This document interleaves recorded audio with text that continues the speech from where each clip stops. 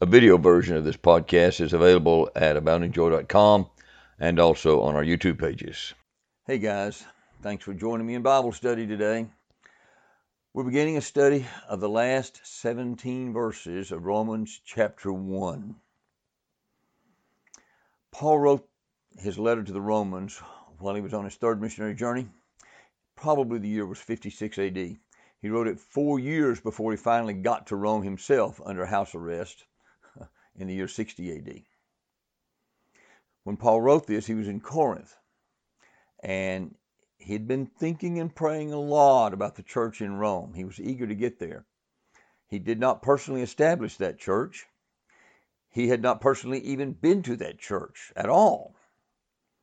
And when we get to chapter 15 of Romans, Paul makes it clear that his plans included a trip to Rome on his way to Spain after he had delivered support to the impoverished Christians there in Jerusalem. We really don't know any details about how this church was established. Isn't that fascinating? It's a very significant church. We don't know how it was established. We do know that it had been there for some time, and there's at least a clue that it might have been already pretty strong in the Lord before Paul ever got there or even wrote this letter. In chapter 15, verse 23, Paul tells them that he had longed for many years to come to see them. So it certainly wasn't a brand new church. If it's been many years, he's been thinking about it. In chapter 15, verse 14, Paul describes them as filled with all knowledge, able also to admonish one another or to instruct one another. That makes them sound like a pretty mature church, doesn't it? Paul encouraged them here in their maturity. It's at least possible that the church was established by believers who were saved in Jerusalem on the day of Pentecost. You remember that event? You remember Jews came from all over the empire to Jerusalem to celebrate these Jewish holy days. They tried to get there 3 times a year if they could, back to Jerusalem. Well, Rome was by far the biggest city in the empire, and Rome had a large population of Jews. So there were likely many Jews from Rome who had come to Jerusalem when, somewhere around 30 AD, the Holy Spirit came on the day of Pentecost. You read about that in Acts chapter 2. We have no idea how many of those people from the city of Rome were saved during that Pentecost time. But we do know that there were literally thousands who came to Christ then. We learn that in Acts. So it's reasonable to think many of them could have been residents from the city of Rome. If that's the case, then this church might have been in existence maybe 26 years when Paul wrote this letter to them. Isn't that interesting? In Romans chapter 16, Paul mentions 26 different people by name. And some Bible students think that might be a clue that there were already 26 house churches in Rome who were led by these 26 people. That's just conjecture. We don't know. That's a pretty reasonable guess, I think. We also know that the Emperor Nero started persecuting the Christians in Rome in 64 AD, after the Great Fire in Rome. Remember that? That would have been about 8 years after Paul wrote this letter to the Romans. 4 years after Paul finally reached Rome under house arrest the first time. Probably a couple of years after Paul's release. And we know there were a large number of Christians in Rome by then, because we know it because the Roman historian Tacitus. Remember Tacitus? He was not a Christian. And he said that Christians in Rome at that time were, he called it an immense multitude. An immense multitude. In fact, what he actually said was that there was an immense multitude of Christians who were convicted and mocked and tortured and killed.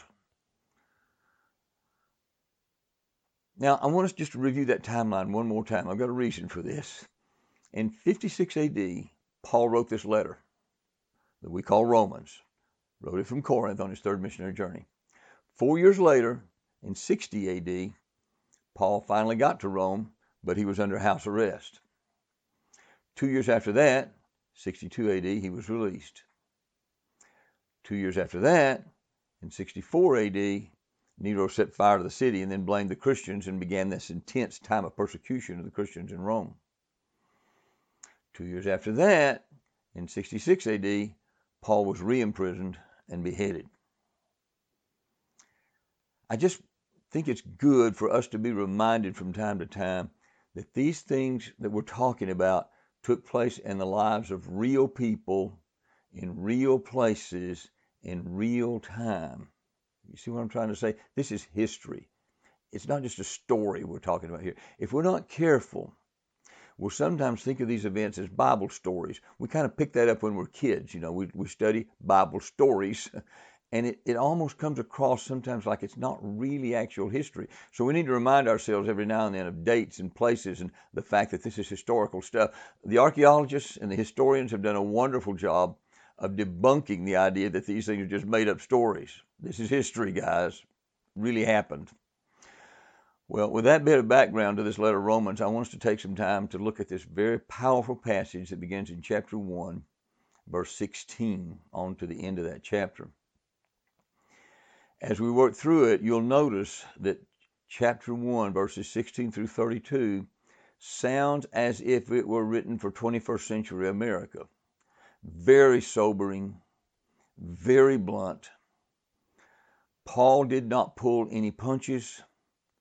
And guys, neither should we. We're living in a time when great courage and boldness and bluntness is required. Oh yes, with love and kindness, but not pulling any punches. Paul didn't, Jesus didn't, neither should we. But I got to tell you, many people in our world today who at least identify themselves as Christians, God knows their heart, but many people today do not like this passage. And I think you'll understand as we get into it, if we get into it honestly. Verse 16, Paul starts this section by saying, "For I'm not ashamed of the gospel, for it's the power of God for salvation to everyone who believes, to the Jew first, also to the Greek. For in it, in the gospel, the righteousness of God is revealed from faith for faith, or from faith to faith, as it is written, the righteous shall live by faith." The Greek word translated ashamed here, Paul said, "I'm not ashamed." That word is used 11 times in the New Testament, and every single time the translators translated the same way, ashamed. That's what it means. It's the same word Jesus used when he said, "Whoever is ashamed of me and of my words, of him will the Son of Man be ashamed when he comes in his glory and the glory of the Father and of the holy angels." So it carries the idea of not really wanting to be identified with someone, or not really wanting to be identified with something. Maybe along with it, the feelings of maybe timidity and fear and embarrassment. A lot of people who are ashamed feel those kind of feelings. People can be ashamed when they think they might be rejected or ridiculed or mocked, or maybe falsely accused, because they're identified with someone or something that other people don't like. Paul just boldly states, "I'm not ashamed of the gospel." Now let me just stop right here and ask you a tough question. Can you remember, has there ever been a time in your life when you were, I'll make it gentle for you, when you were at least tempted not to share the gospel or not to talk about Jesus because you had a pretty strong hunch that it wouldn't be received very well? You know what I'm talking about, don't you? Most of us have had to deal with that temptation more than once. Why? We don't like being rejected. It's no fun, is it? We don't want people to think we're offensive. We don't want to turn people off. We don't want them to think that we might be some kind of religious nut, right? So we're tempted just to keep silent. And there are lots of forces out there that want to encourage that kind of an attitude on our part. Well, if Paul was ever tempted that way, it seems that he had long since learned how to overcome that temptation. God had enabled him to conquer those fears years before this. Now, that doesn't mean everybody received his message well. Everybody wasn't delighted to hear what Paul had to say. He had often, you know this, he'd been run out of town. He'd been beaten up. He'd been called a troublemaker. He'd been thrown in jail. He had been stoned. He had been abandoned. You name it. He's been through the grinder. Still, he's not ashamed of the gospel. Now listen carefully, guys.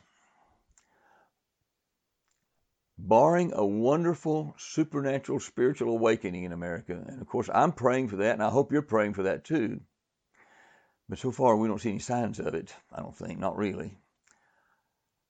I think we need to expect to see an increasingly open animosity toward Christians here in our own country in America.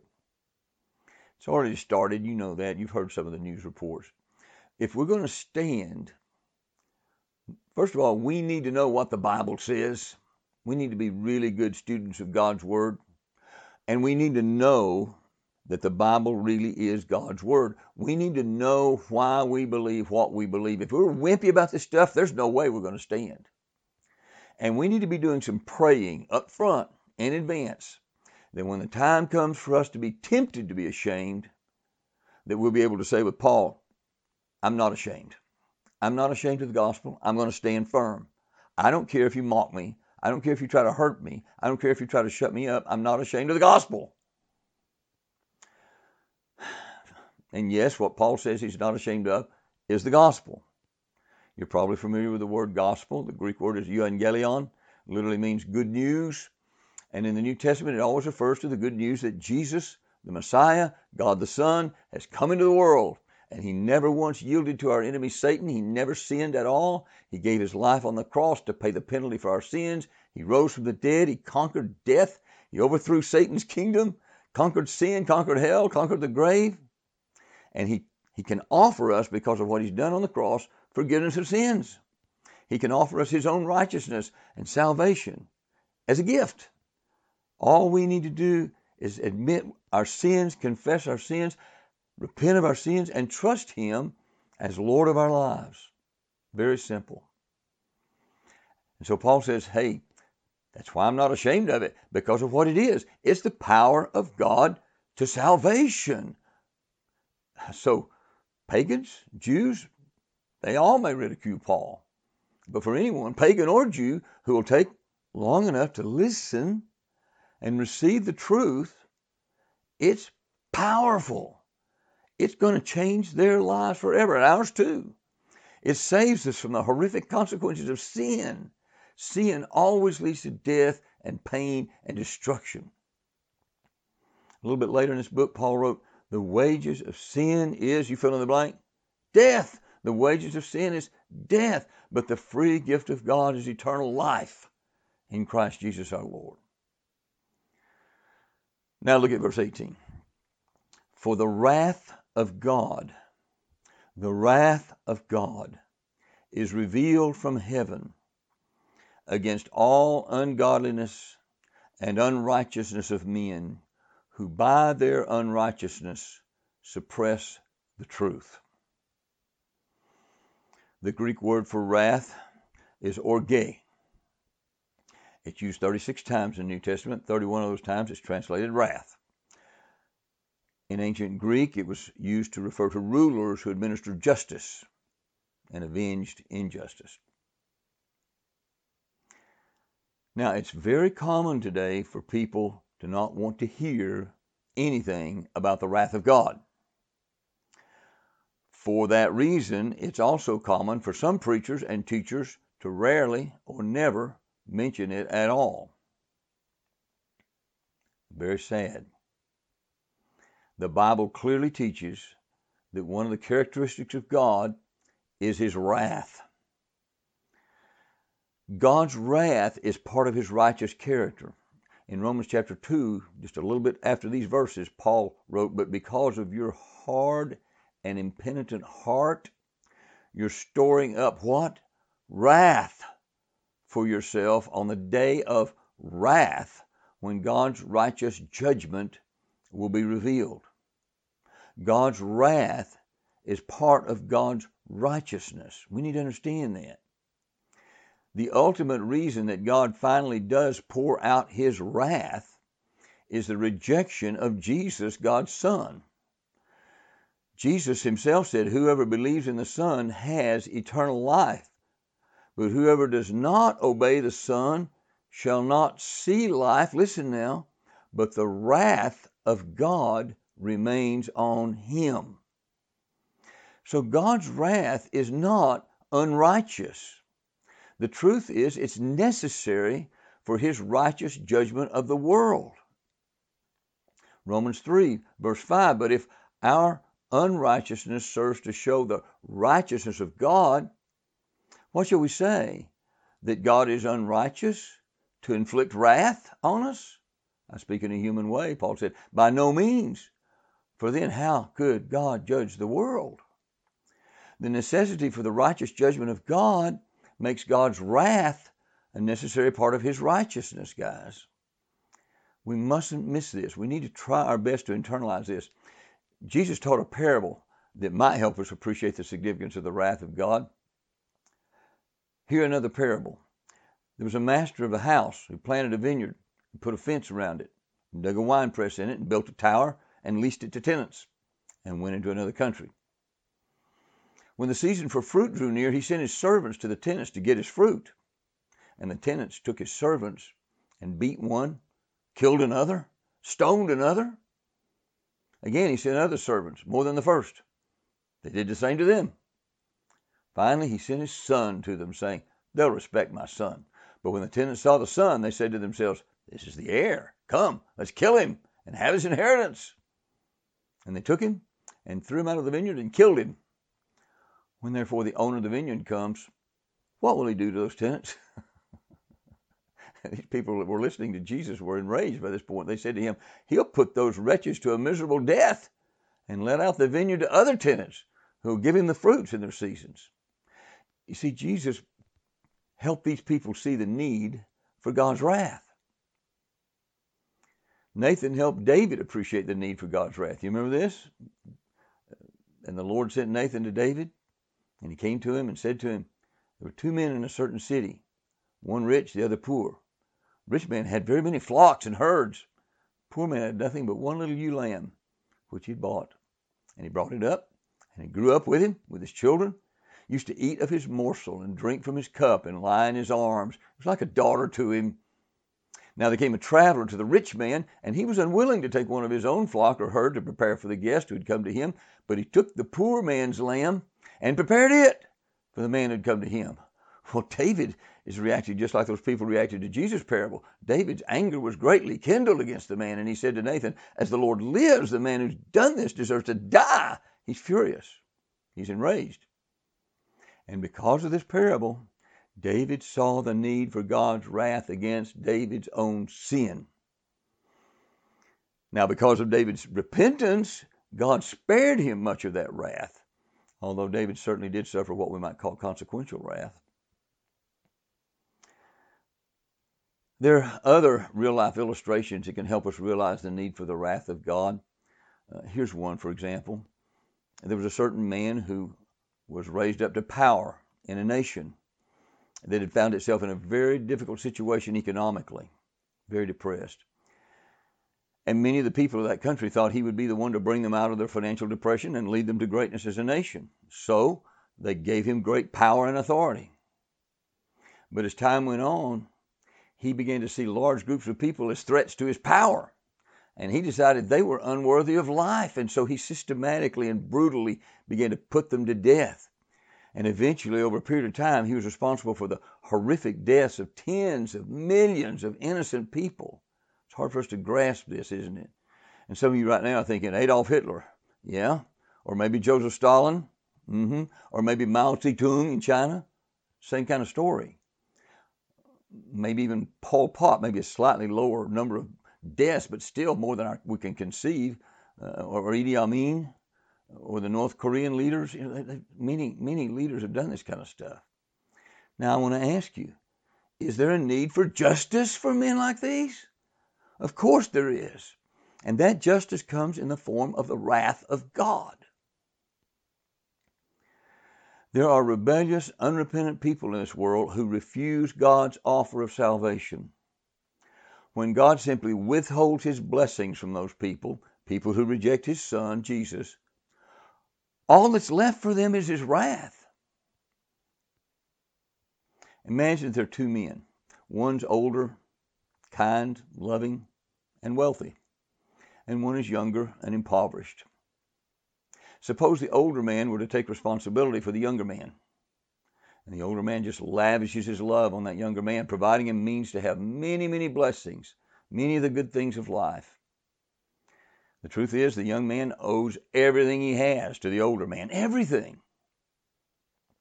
Now, suppose that older man said to the younger man, look, all I ask is that you show me some gratitude and appreciation and love. And suppose the younger man refuses. He insists, no, I've made this on my own. And he doesn't give thanks to the older man. He doesn't love the older man. He basically ignores the older man. Let me ask you, would it be just for the older man to say, okay, we need to stop this and withdraw the blessings?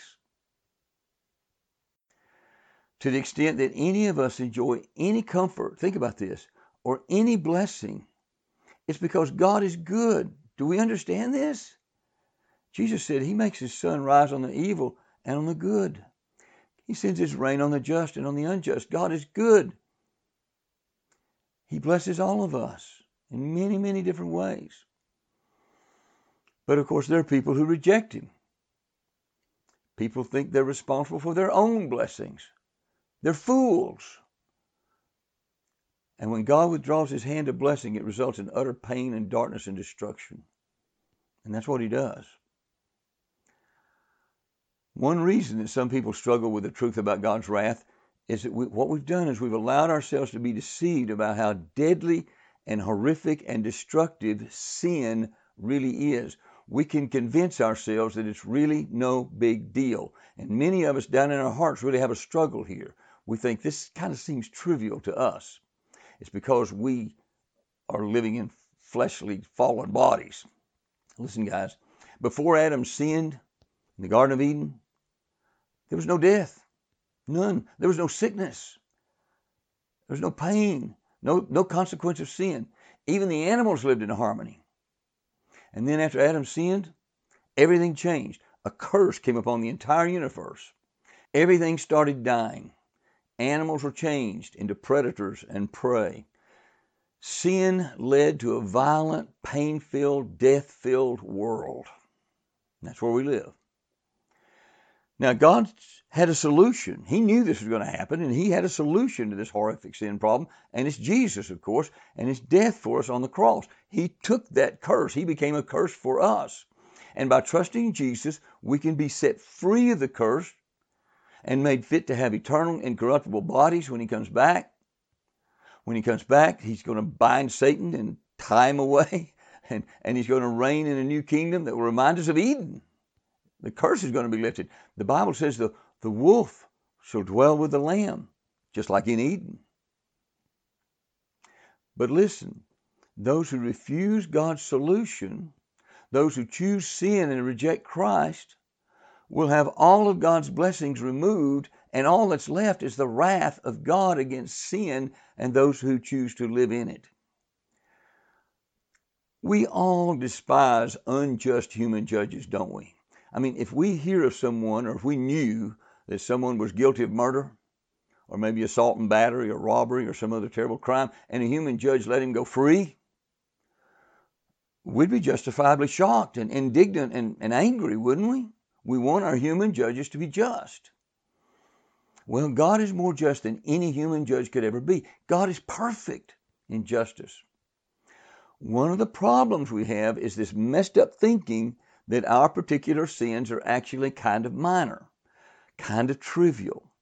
If we could just see sin from God's perspective, we'd realize that no sin is trivial to him. No sin is minor to him. All sin is an assault on God himself. All sin is rebellion against the Creator God. It's disobedience to God. It's a statement that I reject God's truth. I reject God's command. At the moment of sin, I'm trying to be my own little God. So it's right that, as he says in verse 18, the wrath of God is revealed from heaven against all ungodliness and unrighteousness of men who by their unrighteousness suppress the truth. The word translated ungodliness here means an absence of reverence toward God, refusal to honor and worship God as the true God. The word unrighteousness implies unjust and sinful. So Paul's telling us here that there are ungodly, sinful men men who do not want to acknowledge the glory and power and holiness of God, and they're guilty of suppressing the truth. They're holding back the truth. They're covering up the truth. That's what they're doing, he says. Please remember this. Truth is what corresponds to reality. Truth is what corresponds to reality. I don't get to decide what's true for me. Something's either true or it's false. If it's true for you, it's true for me. But people who are in rebellion against God do not like the truth. So they'll change up the words and say, well, it may be true for you, true for you, not true for me, maybe true for me, not true for you. That's nonsense. Truth is what corresponds to reality. And God's all about the truth. In the prayer that Jesus prayed in John chapter 17, this is the night before his crucifixion, he asked his Father to sanctify them, set them apart in the truth. And then he added, your word is truth. God's interested in truth. And just a very few minutes before that, Jesus had said, I am the way and the truth and the life. No one comes to the Father except through me.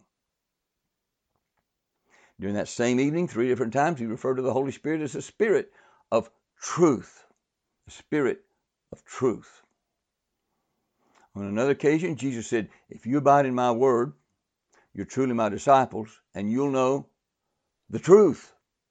And the truth will set you free. Oh, God's big on the truth. God calls himself the God of truth in his word.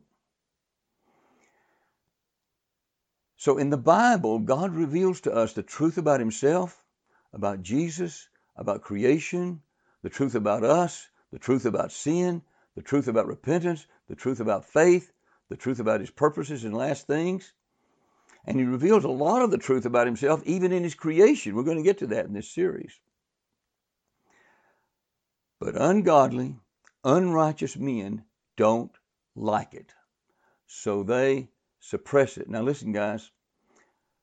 One thing we as Christians must be very, very alert to as followers of Christ, especially in these days, is when others are suppressing the truth. And as we work our way through this passage, we're going to learn a lot more about what this means. But I'm going to end this first study right here by simply asking you, have you trained yourself to recognize it when men are suppressing the truth? This is serious, guys, because often they're very slick. They may have some degrees after their names. They may have lots of Twitter followers. They may sound very erudite and sophisticated. They may use lots of difficult vocabulary words, like erudite. They may smile a lot. They may act very sweet and loving. But we must not be deceived by a thin veneer of polish that's just on the surface. Ungodly, unrighteous men are suppressing God's truth. Satan masquerades as an angel of light. We need to pray for the ability to recognize that problem quickly. Well, Paul's got a lot more to say in these verses. It's strong, and I'm eager to get into it. It certainly relates to America in 2021. Paul did not sugarcoat this, and neither should we. And God willing, we'll pick it up here next time, so let's pray. Father, I'm praying for whoever's watching this video right now and for myself, that we will internalize the powerful truth in this passage of Scripture. We know, Lord, that you have given us a gospel that is powerful for salvation to everyone who will believe. So please, Father, help us to be courageous and never be ashamed of a little ridicule, afraid of a little ridicule, or afraid of a little opposition, or afraid of rejection. Help us never to be ashamed of the gospel. Help us to be courageous. We want to be loving and gracious and wise, but we don't want to be fearful. We don't want to be cowardly. We don't want to be timid. We don't want to be wishy-washy. We don't want to be wimpy, Lord. And we're living in a time when we're tempted to be that way. Father, thank you that you've given us the gospel as a powerful, powerful thing that changes our lives forever because of Jesus.